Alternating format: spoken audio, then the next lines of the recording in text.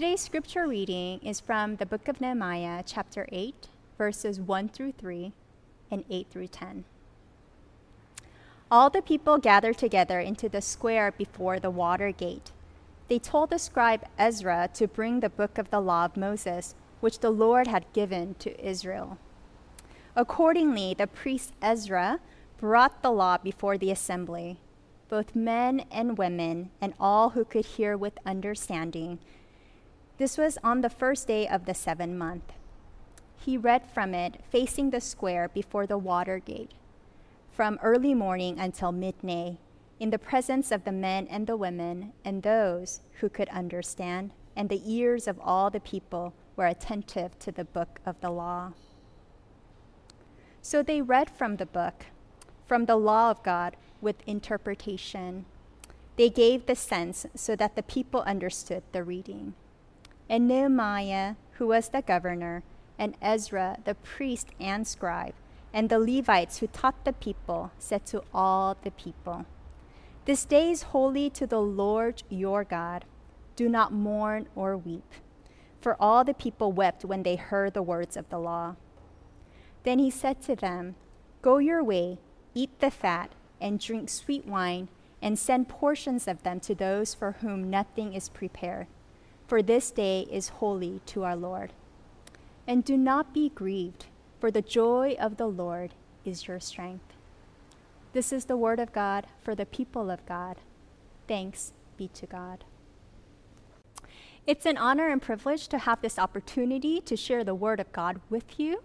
And I just wanted to thank Pastor Brian Belting and Kailua United Methodist Church for me to utilize their beautiful sanctuary for today's sermon. As the saying goes, it takes a village to raise a child. Well, for me, I can apply it to say that it takes an entire district to get the new district superintendent situated in Hawaii. As I was in self-isolation for 2 weeks, I was literally fed and sustained by our district. And as I was sitting in my room, I wonder as to how best I can express my gratitude for the hospitality that had been poured over me. And the idea of preaching a sermon so that our pastors can enjoy a day of Sabbath and be renewed in the Lord came to mind. So today it is an honor and privilege to share the Word of God with you. And I ask that this time of us worshiping together will bring us a renewed sense of hope, strength, and joy. Let us pray. Gracious and loving God, may the words that are spoken today be lamp on our feet and light on our path. May it bring us healing, strength, and joy. We ask this in the name of your Son, Jesus Christ. Amen.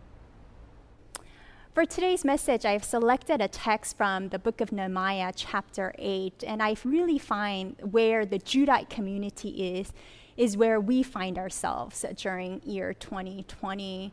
For the very first time in a very long time, the people of God have gathered as an assembly.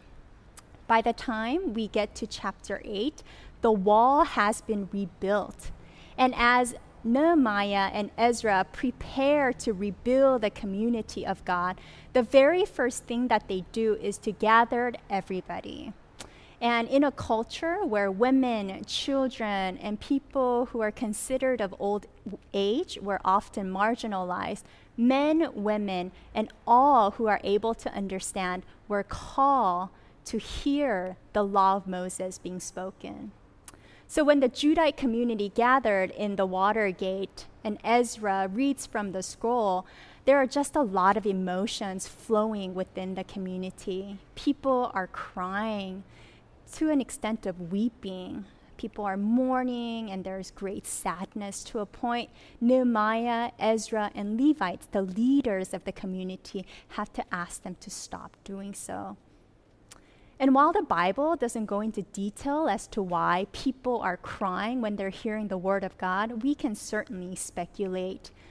Maybe for some, they were devastated by their current reality. They were fraught with conflict and instability.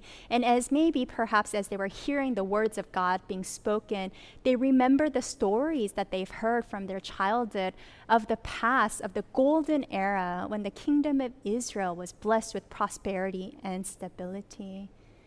Maybe for some, as they were hearing the law of Moses, they were reminded of how their ancestors have deviated from the ways of the Lord, which has caused their holy city to be laid in ruins. And for others, even though they hear the words of God, the word of God promising them restoration and hope, because of where they are in their current present, they may have felt the sense of hopelessness that restoration was unattainable. Regardless of what caused them to cry, the Bible records that the assembly were in tears. So I want to ask you, Hawaii District, is there joy in your life today?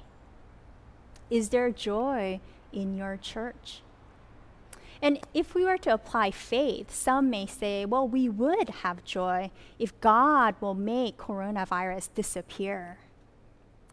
But through the teaching of Nehemiah and Ezra today, we learn or are reminded of a very important fact, that the joy that Nehemiah talks about is different from joy that the world offers us. The secular world definitely has something that's very similar on the surface from the Christian joy that we often talk about. We find Apostle Paul telling us to rejoice always in the Lord. But the worldly joy, oftentimes we can label and categorize as happiness and contentment, is different from the joy that Nehemiah and Paul often speak of, because it's only temporary and it's circumstantial. But the joy that we're talking about today is everlasting. And it's not something that can be bought, purchased, or earned, but it's something that can be found only in Christ. So, my sisters and brothers, I ask again, have you found this joy? In this time of pandemic crisis, people turn to leaders looking for directions and answers. And for many who have come to me asking for solutions, I have been a bearer of disappointing news. For in this season, there are no quick fixes, no quick solutions. For centuries, we have been accustomed to being a century-centered people, that when we think and talk about us being a worshiping community, we think of church building. And because of this virus prevents us from gathering together as an assembly and forced us to worship in a new platform and create an online presence, many of us grieve the fact that we are unable to worship how we have been worshiping for many years. But Hawaii District, do you believe that God is with us when people of God gather together? When people gathered at the feet of Mount Sinai and Moses read the law of God, when the Judite community gathered around the water gate and heard Ezra read from the scroll of the law, and when you and I gather together today via virtually and hear the word of God, do you believe that God is here with us? And that when God is with the worshiping community, that special things take place. Oftentimes, we want to locate answers and do make our lives better. But at this time, what Nehemiah is reminding us is that before we can rebuild our worshiping community, we must remind ourselves and reclaim our identity in God. You see, God's love for us is not contingent on our actions, Oftentimes we believe that if we prayed more, if we read the Bible more, that if we went to church more, that God will love us more. But that's just not true.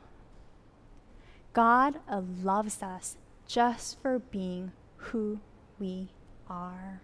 Not who we are going to be 10 years from now, not the better version of ourselves, but just who we are is enough for God.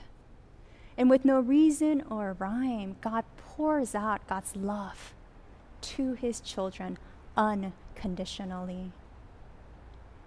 And we call this grace. And not just any type of grace, but amazing grace. So as this amazing grace is poured over the Israelites, they weep and they cry. And Nehemiah reminds them this is a holy day, a sacred moment in the Lord. Stop weeping. Reclaim your identity as children of God, for their ancestors have forgotten and lived as children of the world. But you, today, start anew and remember who you are and whose you are. And after embracing your own identity in God, live as if you are the child of God. And this message is the same message for you and I today. Reclaim your identity in Christ, that you and I, whether we gather inside a sanctuary, whether we gather via Zoom, on our technological devices, that the presence of God is with us. And that we find our identity in Christ who strengthens us.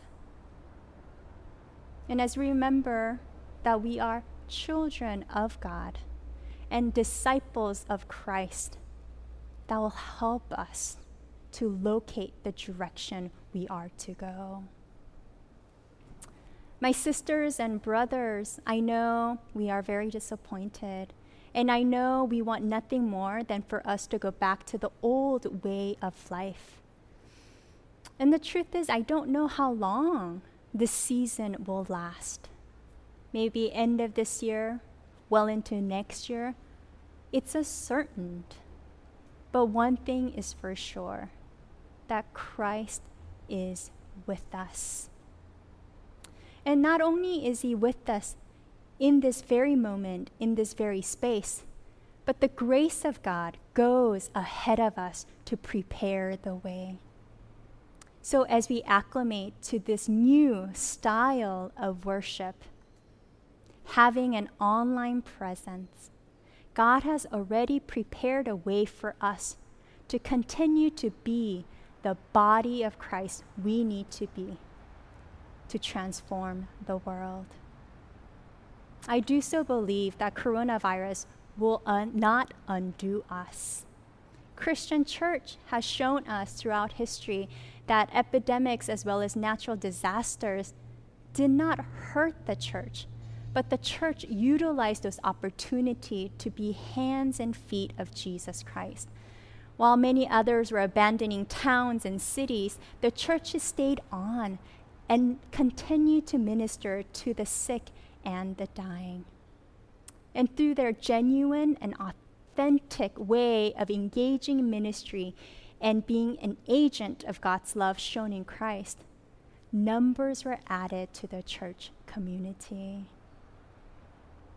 Dear Hawaii District, you say, I need more than just words. How do I bask in the joy of the Lord that is our strength? Nehemiah finishes his commandment by telling people that they are to go home and feast. They are to eat food and drink sweet drinks. But it doesn't just end there.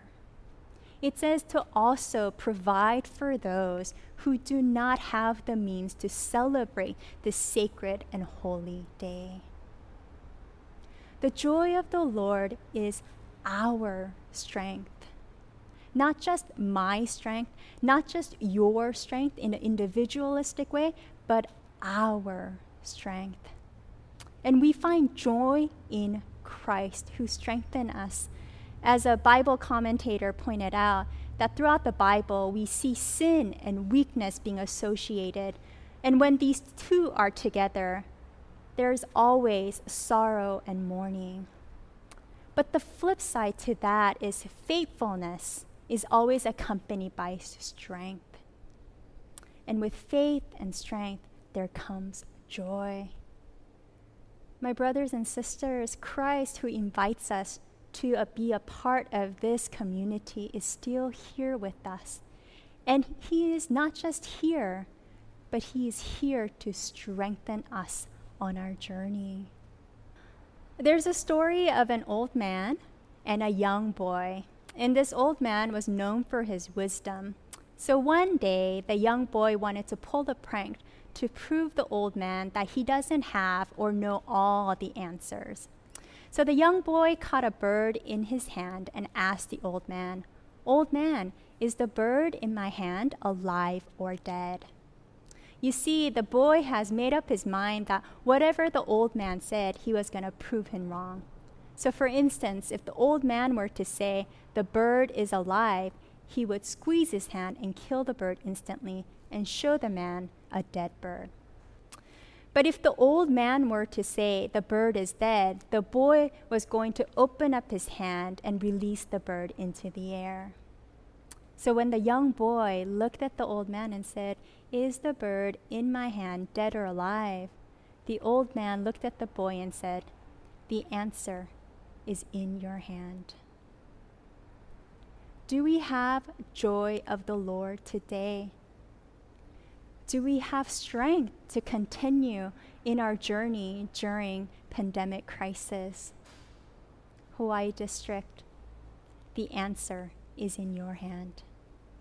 Amen.